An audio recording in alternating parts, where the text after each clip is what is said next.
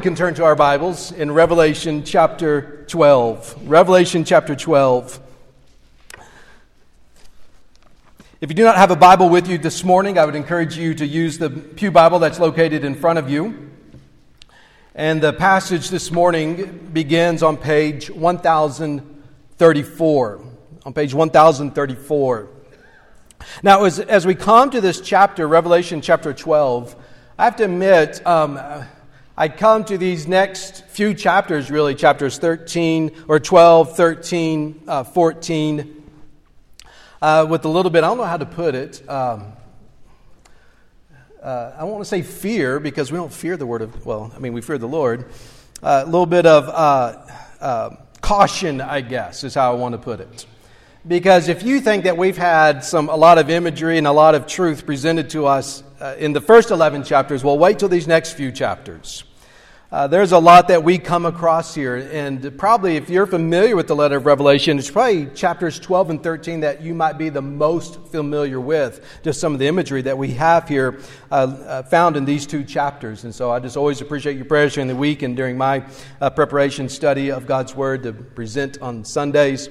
Just always humbled before the Lord to make sure I don't overstate or understate what the Lord has given to us in His Word. And so we come to this chapter 12, and this chapter, really chapters 12, 13, and 14, are another interlude in the letter of Revelation.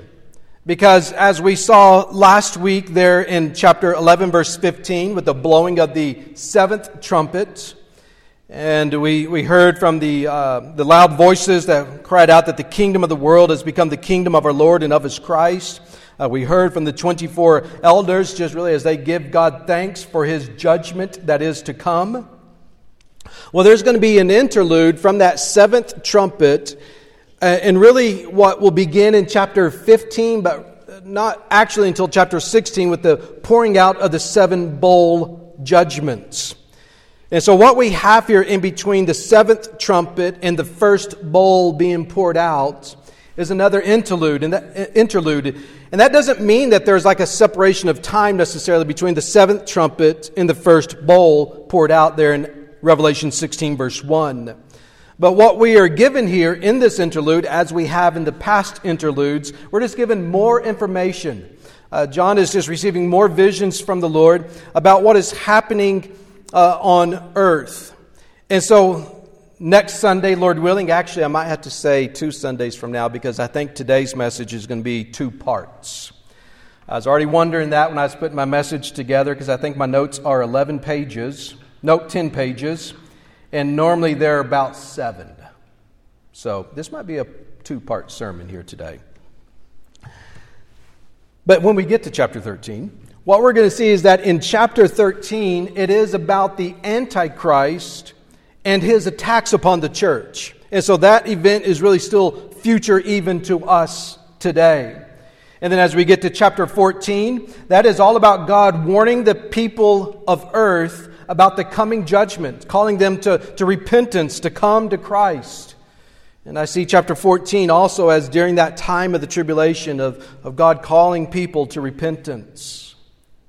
But here in chapter 12, which begins this interlude, chapter 12 is not so much situated in the tribulation time period, but it really functions as a backstory to the tribulation. And so we're all familiar with movies. You know, a movie comes out and then there's usually sequels, right? That means events that happen after the time of the movie.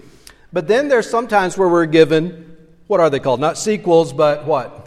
Prequels, that's right. And sometimes they're good, sometimes they're not. But that's not our focus today. Really, chapter 12 is like a prequel for us. It's a prequel for who is the leader in the tribulation. That is the leader of the one who attacks the people of God. And it's not just going to be that Antichrist who is a man, but ultimately it is Satan himself. Or as he's going to be referred to many times in chapter 12 as the dragon. And so chapter 12, we learn about the arch enemy of God, who has constantly waged war against God's people, really from the very beginning of creation, and who will continue to wage war against God's people in the future until Christ returns and defeats him. And so this morning, as we come to this chapter 12, I'm going to break it up really kind of into two parts. The second part, though, is going to have a lot more information in it. But the first part of this message is the characters who are found here in Revelation chapter 12. Those two characters mainly being the woman and the dragon. And I want to take time to explain who they are. And then we're going to look at the dragon's war. The dragon's war against God's people, both in the past, in the present, and in the future. And so as we come to God's Word, let us pray. Oh, Holy Father, we bow before you, and God, we do praise you for the Word that you have given to us. This Word is inspired by you. You saw fit to have men write over many generations. And God, you saw fit to have your Word collected into one book, and you have preserved it even to this very day. And so, God, we come to you and we want to bow ourselves before you by heeding what your Word has to say. And so, God, I pray that you would give us a greater understanding of this letter of Revelation as we've been walking through it. Because, God, you made the promise at the very beginning of this letter that blessed are those who read it and who hear it and who obey it. So, Father, we ask your blessing upon our time now. God, I ask that you would enable me to be able to explain well what is found here in this chapter of chapter 12. So that, God, we might understand better your word, so we might be encouraged as your people to go out and to live for our King Jesus. It's in his name that we pray. Amen. And so let me begin here this morning, and I might not get past these two signs, or the two signs that are given to us here in Revelation chapter 12. So next Sunday, we'll probably get into the wars that the dragon has waged against God's people. So let me just set it up that way. I'll watch the clock and see where we're at. But you notice here in chapter 12, let me read verses 1 to 4. And it says, "And a great sign appeared in heaven." And so what is this great sign? Well, here it is. "A woman clothed with the sun, with the moon under her feet, and on her head a crown of 12 stars. She was pregnant and was crying out in birth pains and the agony of giving birth. And another sign appeared in heaven. And what is this sign? Well, behold, a great red dragon with 7 heads and 10 horns, and on his heads 7 diadems. His tail swept down 1/3 of the stars of heaven and cast them to the earth." Let me read down to verse 6. "And the dragon stood before the woman who was about to give birth, so that when she bore her child, he might devour it. She gave birth to a male child, one who was to rule the nations with a rod of iron. But her child was caught up to God and to his throne. And the woman fled into the wilderness, where she has a place prepared by God in which she is to be nourished for 1,260 days. Well, these opening verses of this chapter really introduce us to what I'm just referring to as the main characters of this chapter. When I talk about characters, obviously we're referring to reality, something that is real, not just fictional. And those two main characters are the woman and the dragon. And you need to understand who these two characters are so that you can better understand this chapter. So let's first set our minds upon the glorious woman that's described to us in verses 1 and 2. And let me just state up front that the glorious woman depicts the people of God both in the Old Testament and in the New Testament. And so the woman that is mentioned here, this first great sign that John sees, it depicts the people of God from both the Old Testament and the New Testament. So you might be asking, well, how is that? How can we know that? Well, first of all, the woman depicts the Old Testament people of God. Notice there in verse 1, when this woman is described, she's described with glorious terms. It says, a woman clothed with the sun and with the moon under her feet, and on her head a crown of 12 stars. Now, I'm going to be giving several verses this morning. Please don't take time to turn there. I will give you the references. You can look at them later, and I'll read them for us. But there's similar terminology that's used back in Genesis chapter 37, verse 9.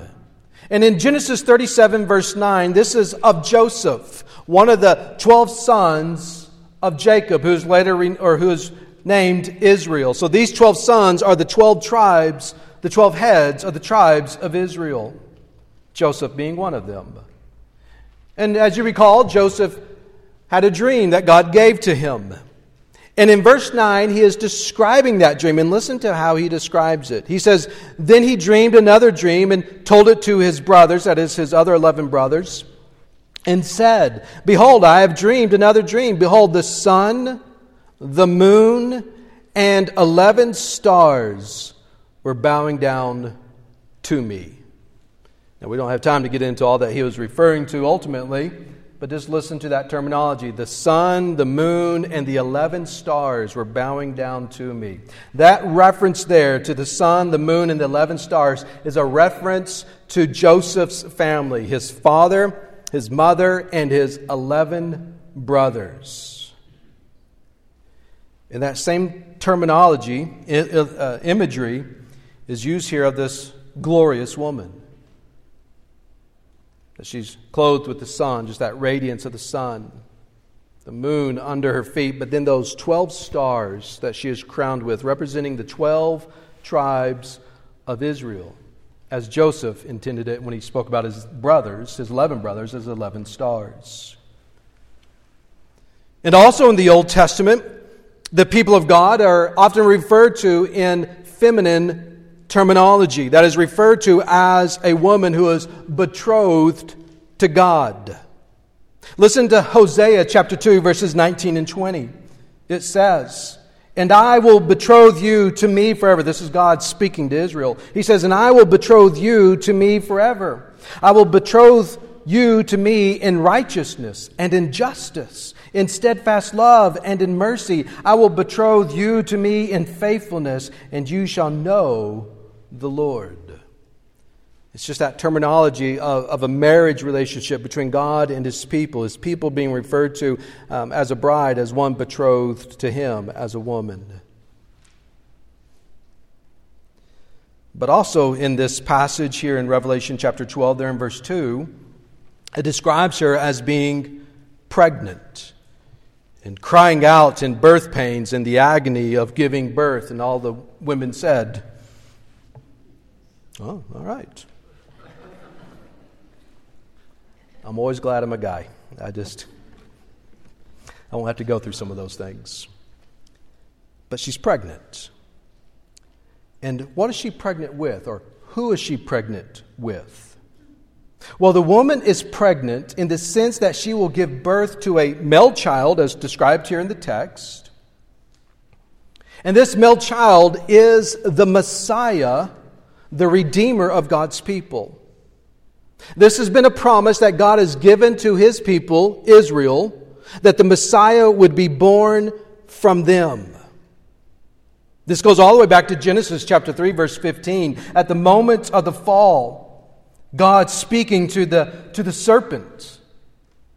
And God says, I will put enmity between you and the woman, and between your offspring and her offspring. He shall bruise your head, and you shall bruise his heel. Now, the woman that's spoken of here isn't necessarily Eve, but it is speaking of that a male child would be born of a woman, and this male child would defeat the arch enemy of God, who is Satan. God's made this promise from the very beginning. But notice what is said of the Messiah in Micah chapter 5, verse 2. In Micah chapter 5, verse 2, this is a prophecy of the birth of the Messiah, and listen to it. It says, "But you, O Bethlehem Ephrathah," so this is speaking to a tribe of Israel. It's particularly a town even, Bethlehem. He says, "But you, O Bethlehem, who are too little to be among the clans of Judah, from you shall come forth for me one who is to be ruler in Israel, whose coming forth is from of old, from ancient days." This is a prophecy that the Messiah, the Christ, the Redeemer of God's people, the defeater of God's enemy, would be born in the town of Bethlehem. And just listen to the similar terminology that's used in Revelation chapter 12, verse 5 of this male child, this Messiah, comparing it to Micah that we just read. It says, "She gave birth to a male child, one who is to rule all the nations with a rod of iron." And so this child that's born to her, it is the Christ, the Messiah, who is Jesus. And so we know that this reference here of this glorious woman, it is a reference to God's people in the Old Testament, the promises that He made to them that a Messiah would be born of them, to redeem God's people, to defeat God's enemy. But the woman doesn't just describe or portray the Old Testament people of God, but it also portrays the New Testament people of God. Now we know that God refers to His people today even in using language of a woman, of a bride. You might be familiar with Ephesians chapter 5, verses 31 to 32. And there it says, Paul writing to the church in Ephesus, he says, "Therefore a man shall leave his father and mother and hold fast to his wife, and the two shall become one flesh." He's quoting from Genesis chapter 2 when Eve was brought to Adam. But then notice what Paul says about that. He says, "This mystery is profound, and I am saying that it refers to Christ and the church." So going all the way back to Genesis chapter 2 and having Eve brought to Adam in that very first marriage relationship, Paul says that this is a great mystery, and it depicts Christ, who is the bridegroom, and His bride, the church. And so oftentimes God refers to His New Testament people using feminine language such as that. But notice also here in Revelation 12, look there at verse 17. It says, "Then the dragon became furious with the woman and went off to make war on the rest of her offspring." Now that reference there to her offspring doesn't mean that there's other messiahs that are born here to the woman, but it's referring to those who have been converted, who have placed their faith in Christ. And how do we know that? Because we're told who these people are. It says, "On those who keep the commandments of God and hold to the testimony of Jesus." And so the offspring of the woman is referring to Christians, the church's offspring, those who follow Christ. And so when you come to Revelation chapter 12, and you see the woman being spoken of, because she's spoken of from the beginning of the chapter to the end of the chapter, what you need to be thinking is, this is the people of God. This glorious woman represents the people of God in both the Old Testament and the New Testament. But please, please, please understand this. The Old Testament and the New Testament people of God are one people of God. We don't need to say there's Old Testament people of God and there's New Testament people of God, and they're distinct and they're different. Because when you read Ephesians chapter 2, verses 14 to 16, the Apostle Paul says, "For He Himself," that is referring to Jesus, "for He Himself is our peace," meaning those who have trusted in Him, both Jews and Gentiles, "who has made us," Jews and Gentiles, "both one, and has broken down in His flesh the dividing wall of hostility by abolishing the law of commandments expressed in ordinances, that He might create in Himself," now get this, "that He might create in Himself one new man in place of the two, so making peace, and might reconcile us both to God in one body through the cross, thereby killing the hostility." So two people, Old Testament, New Testament, but we are one in Christ. I hope that when a few months ago, when we walked through that little mini-series of Old Testament faith, I hope that just kind of helped open your eyes to see that Old Testament saints, that they looked forward to Christ. They did not know that it would be Jesus, born of Joseph and Mary. They didn't have all those details, but they were looking forward to this Christ, to this Messiah, and their faith was in Him, and that they have been saved by the shed blood of Jesus just as we are today. So this woman, this glorious woman, is the one people of God. But there's another character here in this chapter that we need to be familiar with, and that is the great dragon, as he is described there in verse 3. So John sees another sign in heaven. And it's this great red dragon. And this great dragon is the arch enemy of God and of God's people. And we're told some things about this dragon here in this chapter. Look over at chapter 12, verse 9. Several statements are made about this dragon. It says, "And the great dragon was thrown down," that is, thrown down from heaven. We'll get to that next Sunday. "That ancient serpent, who is called the devil and Satan, the deceiver of the whole world." I mean, right there in that one little verse, so much is said about this character. One, he is described as a dragon.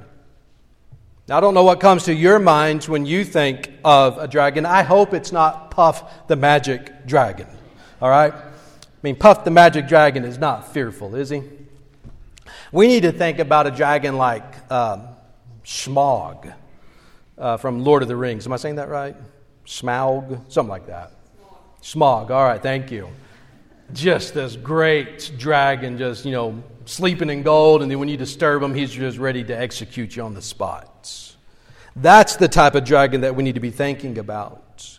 And that language is used here of Satan as a dragon because in all cultures, just every culture looks as a dragon as a representation of evil. And so that is used here of Satan. In the Old Testament, terms like Leviathan are used, of this great sea monster ready to destroy. And so Satan here is a dragon. But notice also what he's called. He's called that ancient serpent. And when he's called an ancient serpent, what that means is that he is a deceiver. Now, I want you to keep in your mind, I'm not going to quote this passage, but put in your mind that scene in the garden when Eve was there and Adam was somewhere close to her, but she is there in the garden and that serpent slithers up. Well, he had legs at the time, so he didn't slither. So he walked up to her and began to speak to her, to hiss into her ear. And you recall, he was saying, "Did God really say?" Well, listen to what the Apostle Paul says about that event in 2 Corinthians chapter 11, verse 3. Paul says, "But I am afraid that as the serpent deceived Eve by his cunning, your thoughts will be led astray from a sincere and pure devotion to Christ." Paul was saying that Satan, that serpent in the garden, he was a deceiver. He was cunning. And he led Eve astray. Now, she was responsible for her actions and for what she decided, but there was the serpent. Did God really say? She listened to his voice, and now Paul's saying, I'm afraid that you as Christians today, I'm afraid that you're going to listen to the voice of that serpent and that you're going to be led astray from the truth of God, that you will be deceived. But here in our text, when he is called that ancient serpent, it takes us to the garden and reminds us he's a deceiver. But he's not just called an ancient serpent, he is called the devil. Now again, I'm not sure what comes to your mind when you think of a devil, a red-skinned being with horns and a pitchfork tail or whatever it may be. But this term devil, it just means adversary, one who opposes.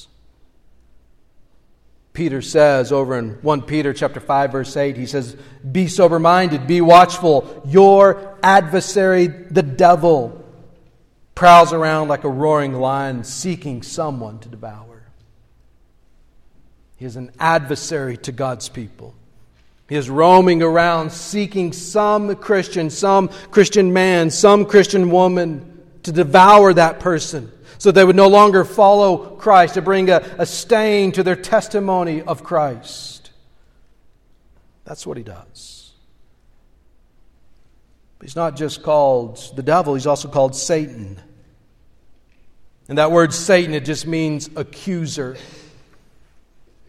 It's someone who accuses another person of what they have done wrong. And it's really just this image that Satan is always out there telling God, hey, look over here, this person that's been saved by your Son. Look at what they've done. Look at the sins that they have committed. Accusing them of what they've done wrong. Listen to Job, chapter 1, verses 9 to 11. It says, then Satan answered the Lord and said, does Job fear God for no reason? Have you not put a hedge around him and his house, and all that he has on every side? You have blessed the work of his hands, and his possessions have increased in the land. But stretch out your hand and touch all that he has, and he will curse you to your face. He is accusing Job, saying, Job only worships you, God, because he got lots of stuff. He has lots of freedoms. He has lots of rights. Take that all away, and he'll turn his back on you. He accuses. But not just that. He is called the deceiver of the whole world. That is, he's a liar. His whole intent is not just to attack God's people, but his intent is to lead this world further and further astray. Listen to what Jesus said about Satan in John chapter 8, verse 44. Jesus said, you are of your father the devil, and your will is to do your father's desires. He was a murderer from the beginning and does not stand in the truth, because there is no truth in him. When he lies, he speaks out of his own character, for he is a liar and the father of lies. You know, we live in a world that's just crazy? I don't know, is that a good way to put it? We'll just stick with that. We live in a world that's just crazy. And sometimes you wonder, how can people, even though they are lost and dead in their sins, you think to yourself, how can they believe this to be true? Well, that's when we need to be reminded that this dragon, he's a deceiver. He's a liar, and he plants these lies in this world, and this world gladly follows after him.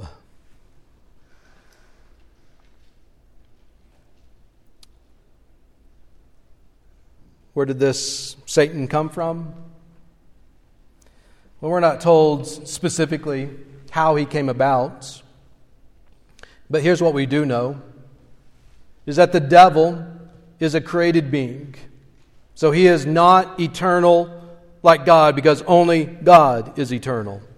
If there was something else other than God that's eternal, then that thing would have to compete with God, and nothing competes with him. God alone is eternal. And so this devil, this Satan, this great dragon, he is a created being, created as an angel, created to bring worship to God. As we have been reading through Revelation, we just hear the voices of these angels crying out with loud voice, singing praises to God, that glory and power and might belong to him alone.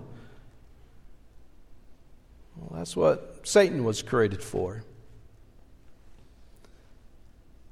But then there came this time where his heart was just filled, not say heart, I know he's an angel, but use that metaphorically, that his heart was filled with pride.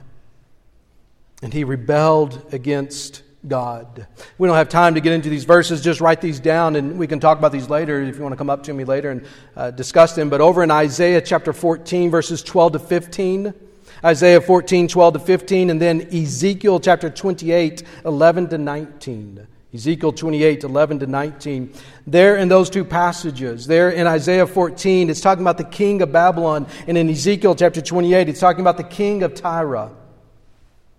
And in talking about those two kings and talking about just how prideful that they were on earth, it appears that the text then begins to slip into using those two kings as an imagery. of what happened to this Satan, or to this angel Satan, that his heart became filled with pride. And so he rebelled against God and led a number of the angels that we now call demons to follow him in his rebellion.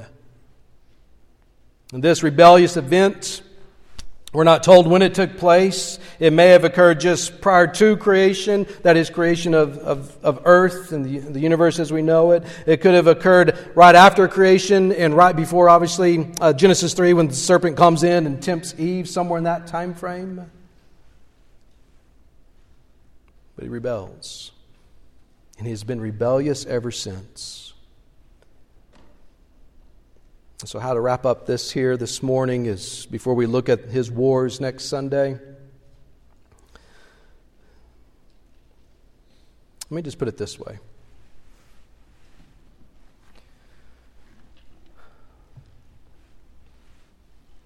This world that we live in, it's God's world. He's the creator of it. He is the sovereign ruler over it. But he has permitted Satan and those angels that followed him to have some power and some authority in this world. And as the Apostle Paul says, and you're familiar with it in Ephesians chapter 6, when Paul says, we don't wrestle against flesh and blood, but we wrestle against the principalities. That is, against these demons in the heavenlies. So brothers and sisters in Christ, I would just want to remind us, this is something I've reminded us of in the past, but let me just remind us of it this morning, that our fight isn't against the men and women of this world.